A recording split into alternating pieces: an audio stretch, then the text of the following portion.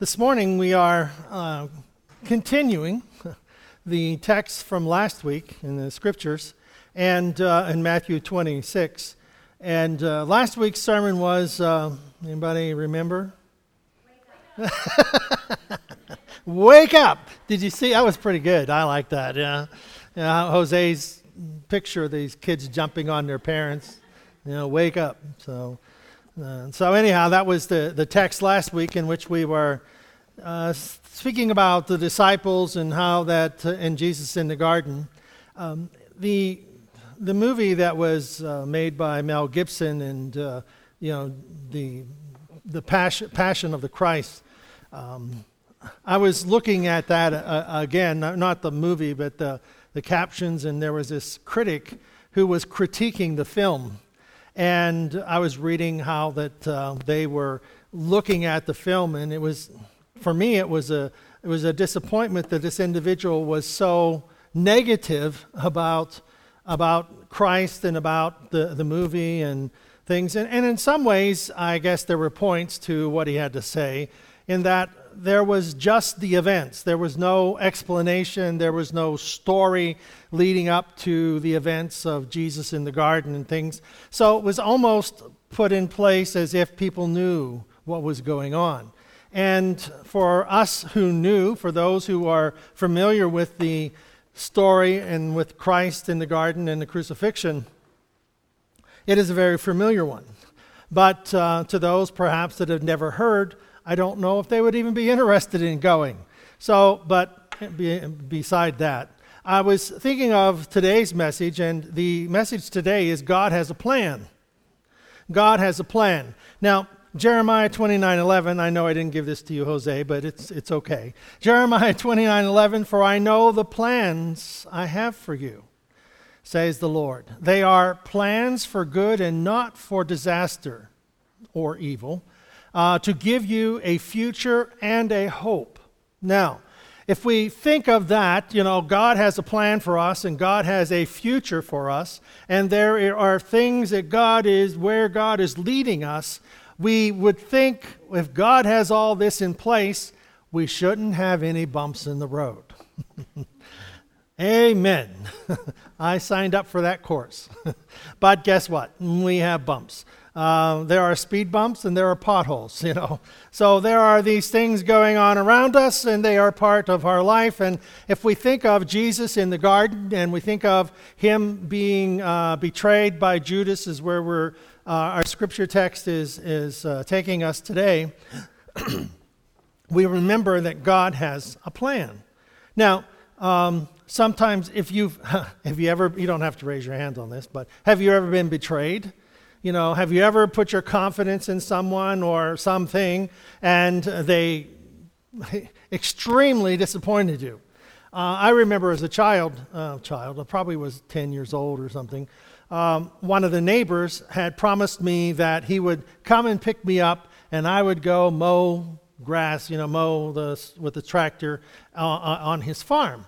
Now, some of you may not think that's fun, but he had this unique tractor. It was a Ford tractor, and it was very low to the ground, and it just sat different. All of ours were high and whatever, John Deere and the bigger ones and the higher wheels. This was more of a I don't know what kind of vehicle or tractor they would call it, but it sat pretty low, and it was just unique, just the way the steering wheel was and the pedals, and I was really looking forward to it. And he told me he was going to pick me up Saturday morning at 10 o'clock, So I go out there, and I'm ready to go because this is the day I'm going to go mow at the neighbor's farm and mow fields for him and so on. And 11 o'clock came, and 12 o'clock came, and he never showed up. He never called.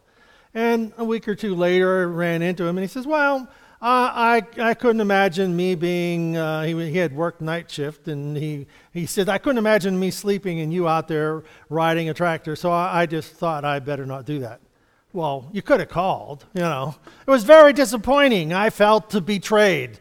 Well, there are other occasions, but I'm sure each of us have our own situations in which somebody has left us down or betrayed our confidence or betrayed something we had entrusted to them.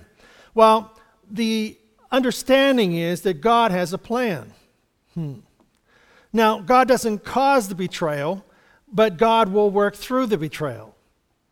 You know, there are things that we think will happen, things that we plan to happen, things that we go at intentionally believing will happen, and something causes them not to happen. So that's where we find ourselves as being betrayed. So today's text is Jesus is being betrayed. But you know what? God has a plan. That one of his chosen disciples is the one who is going to betray him. He sells him out. The old conspiracy, he sold him out. God has a plan. As with Jesus, we look back and we will look at our lives and see that God has a plan. Now, our future is in front of us, and our future, where we are going is, God holds the future, so God has a plan. So we are to be faithful to God. We are to recognize that the Word of God is applicable. We are applying it to our lives so that what we think and say and do and plan, we want to do around the Word and the promises. The promises of God. I will never leave you nor forsake you. I have a plan for you. I know the plans that I have for you, and that they are plans for good. Okay? So when bad things happen to good people, when bad things happen, that's not the end. You see, if it ends in a bad situation, it's not the end. When things go wrong, it's not the end. That there is more to it than what has just happened. So we can't stop when the bad things happen because God has a plan for the good. And we find that it's not for disaster, but to give you a future and a hope. So God has put things in place where there is future, there's a future. Now what happens when bad things happen? We think that it's all over. Nothing can ever good come of this again. Not true. So, Matthew 26.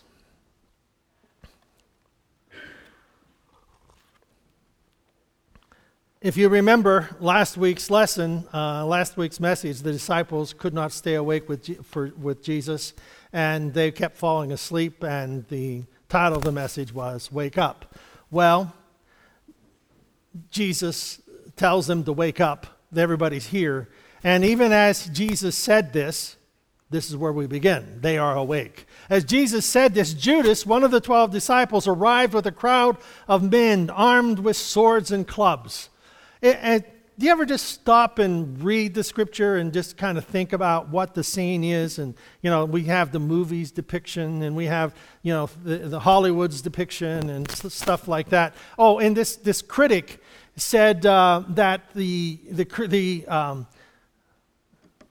the whipping, of Jesus was a little overdone. It's like he doesn't know the scripture. He doesn't know the scripture. As much as that is the goriness of that event and is there in the flogging of Jesus, it probably was worse when it happened to Christ. But anyhow, we have Judas coming here as one of the 12. They did not, I thought of it when I was reading this, I thought, they didn't even miss Judas. He was dismissed by Jesus at what we know as the Last Supper, but he was dismissed, and he went, and nobody had even known that he was gone. So Judas was off somewhere, and probably that was common for him, because he had the money bag, and he would go, do what he wanted to do and come back, and, he probably had spent too much somewhere and had to make up for it. So they had been sent, this crowd of men had been sent by the leading priests and elders of the people. So here's this crowd of people. Now, a crowd can probably be, 50 to 100, I don't know.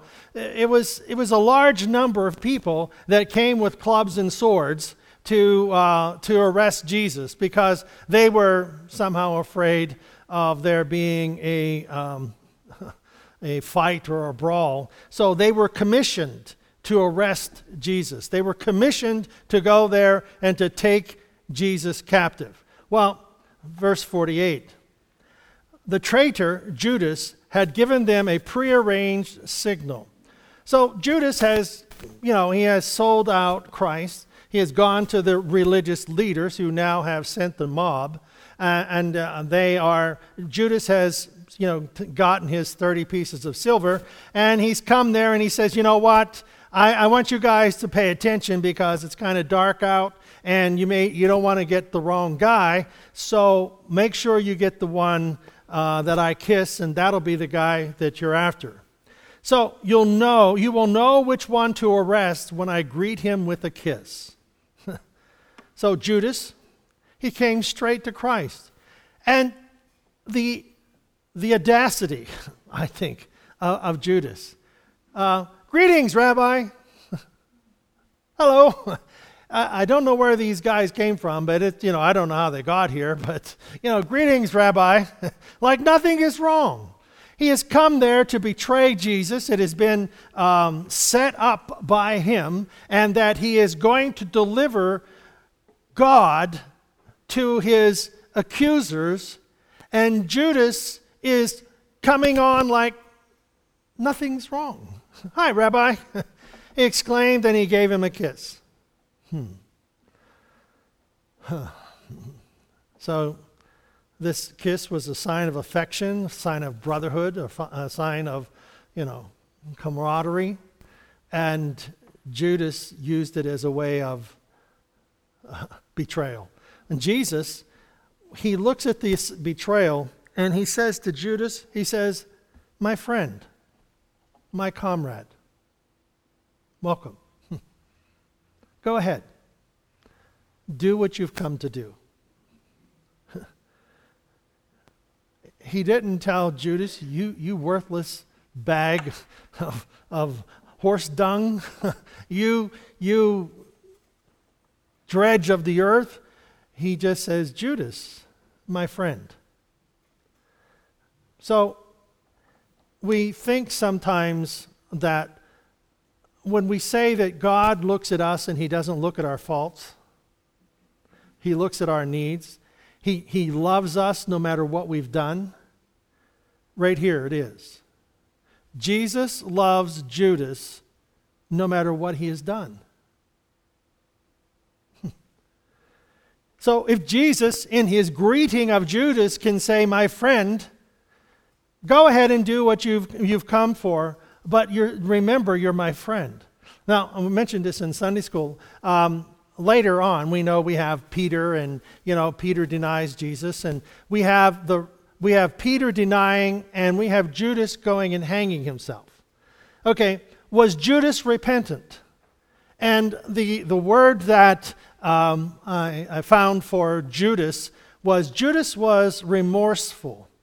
He had remorse, meaning a gnawing distress arising from a sense of guilt for wrongs that he had done. He had a gnawing distress for what he had done, but he didn't repent. His gnawing distress, his anxiety over what he had done did not lead him to repentance. It led him to abandonment, where he would go and hang himself. Whereas Peter, in his denial of Jesus, repented of what he had done. He turned from his wrongness and dedicated himself once again to following Jesus. You see, this is the difference. Sometimes whenever they had the Jesus Christ Superstar years ago, the musical and the different theater depictions, almost place Judas as this misunderstood guy who was not that bad, but God used him to bring about this situation, and it really wasn't the fault of Judas, just God needed a fall guy. It's not true. Judas knew what he was doing, and he was aware of what Christ had done. He was aware of, saw the things that he had done. In all of those things, it never changed his heart. He was still the greedy person looking to get ahead at the expense of others. And that's what he did with Jesus. He was looking to get ahead, but he figured, Jesus, perhaps we'll sell him out, but he'll do one of his magic tricks. He'll do one of his God things and get out of it. And Judas was going to make some money on it and let Jesus get out of it. Well, the others grabbed Jesus and arrested him. So right as soon as Judas, I imagine these guys are just kind of right behind Judas. And when he kisses Jesus, it's like, hey, Rabbi, welcome. I'll give you a kiss. And then here are these guys with clubs and swords. They're going to arrest him. But one of the men with Jesus pulled out his sword and struck the high priest's slave, slashing off his ear. Well, we know this is Peter. Now, Peter, remember, Jesus has told them that you're going to deny me, okay? Well, Peter has come to prove that Jesus is wrong. He's going to prove Jesus wrong. He has brought a sword, and he knows he is man enough to die with Jesus. So he pulls out his sword, and he's going to fight to the death because Peter, now this is just conjecture on my part, but I imagine Peter has played this out in his mind before. You ever play things out in your mind before? Role play, I know when this happens, this is what I'm going to do. And of course, I'm really good at, if I'd have known this, I'd have done it this way, and all the hundreds of ways that we could have done it better or worser, But I said that intentionally, worser. Okay. But Peter probably had this played out in his head. He's going to fight. He's going to go down swinging. He's going to be one of the martyrs for saving Jesus in the cause. And he's going to fight, and he lashes out, and he puts the sword to this guy's head and cuts off his ear. He has to be pretty close to killing him. And those swords would have just crushed his skull. But some say that it's not necessarily a longer sword that would have been used for a soldier, but it may be a shorter knife, but not but somewhere in the middle. So those who used the sword, Jesus said, "Put away your sword. Put it away." Now, this is where the disciples they really run into a wall here, because they think Jesus is going to set up a kingdom and rule over it like King David, and they're going to sit there and be, divvy up the kingdom 12 ways, and we're going to have this power and that power. And Jesus says, "Put away your sword." It's not going to happen that way. So, those who use the sword will die by the sword. Jesus was not like the other kings who came to conquer people and make them obey him. Verse 53, "Don't you realize that I could ask my Father for thousands of angels to protect us, and he would send them instantly?" You remember the birth of Jesus and the angels declaring, the angel comes, "Go to Bethlehem, and there you'll find the babe wrapped in swaddling clothes and lying in the manger. And there was with the angels a multitude of heavenly hosts, praising God and saying, 'Glory to God in the highest, and peace on earth.'" You see, those multitude of angels, and one of the translations for the Christmas story has that the angels are among the shepherds. I mean, it's like, boom, there they are, and they're like, whoa, these angels are all around us. And that was just a multitude. Jesus said there are thousands of angels. All I have to do is speak the word. Call to them. It's all over. If one angel can kill 240,000 men in the Old Testament, what do you think a multitude can do? So there was no lack of power present. There was more than enough power to just blow the whole thing up and start all over again. But you see, Jesus said these angels are there to protect us. And if I ask, instantly they will be here. Then verse 54 says, "But if I did." See, but if I did, God has a plan. This is where we find ourselves to recognize that if we give in to the hatred and the bitterness, it's like, and we don't, but if I did, I would miss or mess up what God is planning to do in this difficult place. So difficulties will come, but God is asking us that the Word of God is alive, and active inside of us. It is the living Christ, the living Word, the Word made flesh and dwelt among us. We are quoting the Word, and it is not just a quotation that comes from our mind as we would learn 2 + 2 is 4. It is not a quotation from our head. It is an inspiration from our heart. So every time we pray, every time we recite the Scripture, every time we believe and ask God to help to intervene in our prayers and so on, it is an inspiration from our heart that God is there and this living Word inspires us to pray. Not because we've learned it up here, but because we sense it from here inside of our heart. But if I did... Jesus was saying that the will of the Father would not be complete. Because there is a plan that I am following. There is a script that I am following. There would be an interesting story to put together. The steps of the righteous man, the righteous, are ordered by the Lord. God has ordered your steps. Wow, this is his path through this valley of the shadow of death, the shadow of transition, dying out to, like Peter has to die out to this rugged, in-your-face, rough-housing man. Peter has to die out to that person. He has to die out to that person who will pull the sword and die for Jesus. And how does God do that later on?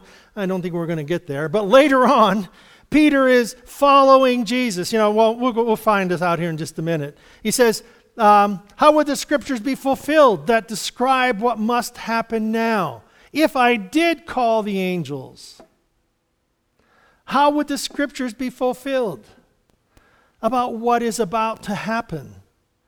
There's a reason why I came. There's a reason why I'm here. And I can't interrupt with that reason. Jesus had already said to the Father, God, if there's another way, but if not, but if I did. You see, Jesus is saying, if I did call the angels, it would interfere in the plan. Verse 55. Then Jesus said to the crowd, am I some dangerous revolutionary that you come with swords, clubs to arrest me? Why didn't you arrest me in the temple? I was there teaching every day. It's like Jesus isn't arguing this for himself. I believe he's telling these people who are there with the clubs and the swords, don't be just a puppet to these people who are giving you commands to come and arrest me. Don't you remember, all of you who are here to arrest me, don't you remember I was in the temple teaching? I was there every day in the open. You could have arrested me then, but here you come under the cover of night, in the darkness, a secret plan. Don't you understand that the people who sent you are not good people? There's a plan. Verse 56, but this is all happening to fulfill the words of the prophet as recorded in the Scripture. God has a plan. At that point, all the disciples deserted him and fled, and Jesus is alone.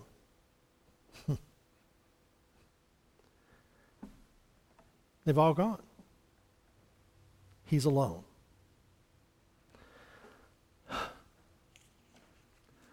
Sometimes whenever we feel abandoned, we feel all alone. But let us remember, as Jesus did, he only has to speak the word and the angels will come. He only has to speak the word and everything changes. But God has a plan. Could it be at the times that we feel the most alone that that's the place that God wants us to look to him? For you see, we are not remorseful. We are repentant. we're not driven away in anguish. We are drawn to Christ for forgiveness. And whatever the situation that leaves us alone, we must never allow the aloneness to settle into our spirit where we feel abandoned by God, because God cannot abandon us. He will never abandon us. He looks, just as he looked at Judas and said, friend, he looks at every person, every soul, everyone who's ever lived, and calls them friend. I loved you so much, I died for you. So there is no one we can write off and say they are beyond being saved. Then the people who had arrested Jesus led him to the home of Caiaphas, the high priest, where the teachers of the religious law and elders had gathered. You see, it was a prearranged thing. It's the middle of the night, and these guys are sitting in this place of council for what? They had a plan to arrest him, to get things in place under the cover of darkness, that it could all be set up by the time everybody else finds out about it. We can have him prepared to die. Meanwhile, verse 58, Peter followed him at a distance and came to the high priest's courtyard. He went and sat with the guards and waited to see how it would all end. So Peter is still brave. Peter is brave. I mean, he's not a coward. You know, he had it set up how he was going to die, but Jesus stopped him. Now he still wants to be brave. He still wants to be this man of steel, wear the cape and the red S, you know. He wants to be there to protect and intervene for Jesus, waiting for his chance. Well, inside, the leading priest and the entire council were trying to find witnesses. They were trying to find somebody who could say something that was worthy of death of Jesus. Finally, 2 men came forward, verse 61, who declared, "This man said, I am able to destroy the temple of God and rebuild it in 3 days." Then the high priest stood up and said to Jesus, "Well, aren't you going to answer these charges? What do you have to say? They found something. Okay, they're just throwing things out there. Finally, there's one thing thrown out. 2 men agree. Aha, where 2 or 3 agree, it's true." So that was the law. And so the high priest jumped on that.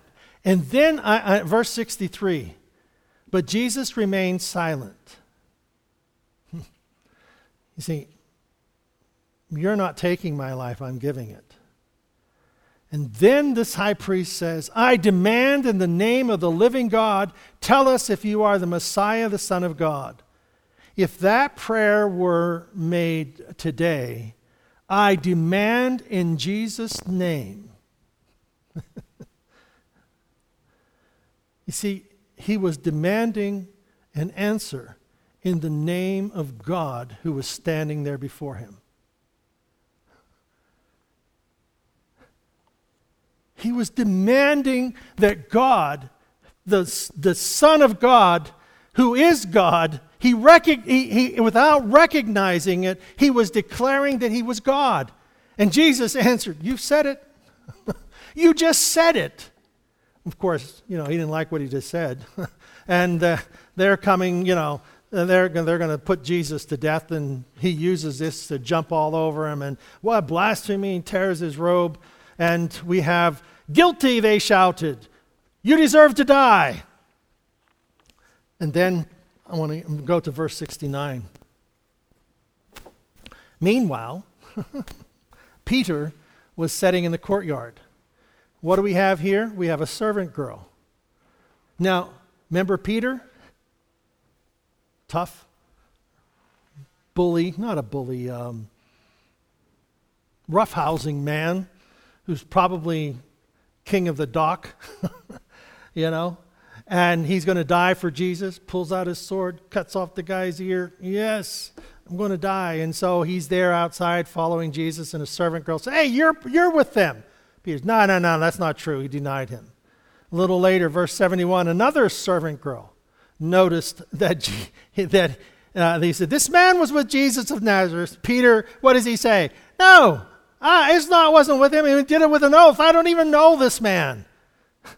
So here is this man with the sword, ready to die. Who puts him to the test? 2 servant girls. The little things that we think we're above are the very things that cause Peter to come to a realization. The next one is in a little later. Other bystanders came over and said to Peter, "You must be the one of them. We can tell by your Galilean accent." He knew he was from southern Wimber. And Peter swore, "A curse on me if I'm lying. I'm not the man." And the rooster crows. Then Jesus' words flash through Peter's mind, and Peter runs off in dismay. God has a plan. And you see, when God has a plan, we have to be willing to not be like Judas and, what's the word? Pardon? Remorse? We have to be more than Judas and being remorseful. We want to be repentant. And repentance is not that I'm so wrong, it's that God is so right. And that His holiness and His work that He does in our life has to be greater than what we look at and what we feel. It's more than just a thought. It's more than just a problem that we encounter. It is knowing that God is with us. So Judas betrayed and Peter denied. These are not the most important parts of this story. The most important part of this story is God has a plan. God has a plan. The story of Jesus, His divine purpose that lie before Him, is that all humanity is about to crush, the sin of all humanity is about to crush Him on the cross. But God has a plan.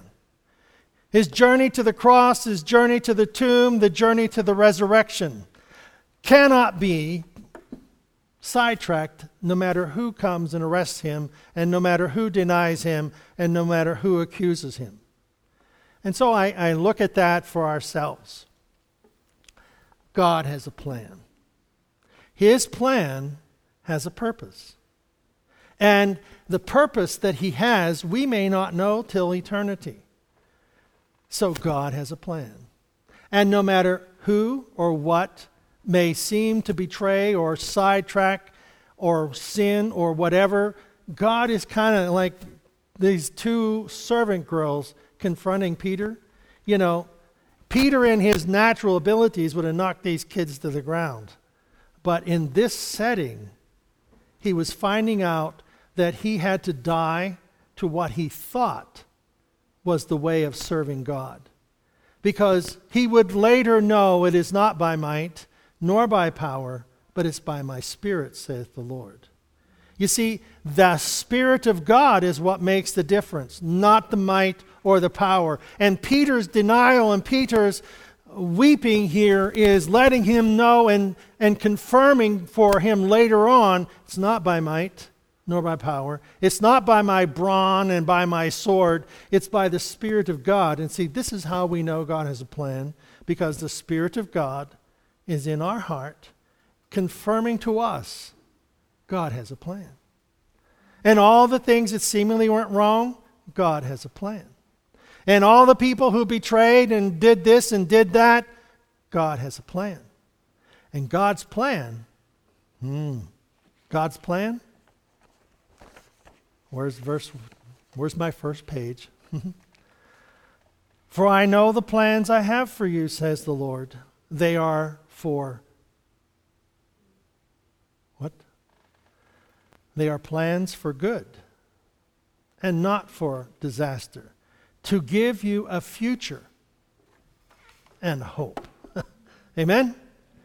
God has a plan. Let us stand. God has a plan. Amen. God has a plan. You know, when you see the Judas Hey, love you, brother, sister, and they stick you in the back. God has a plan. Whenever people run off and hide and abandon your own life, God has a plan. Don't worry about it. God has a plan. And that comes alive inside of our heart. And we see this with Jesus. And our life is nowhere in comparison to what this is. But this is divine. But you know what? So are the plans that God has for you.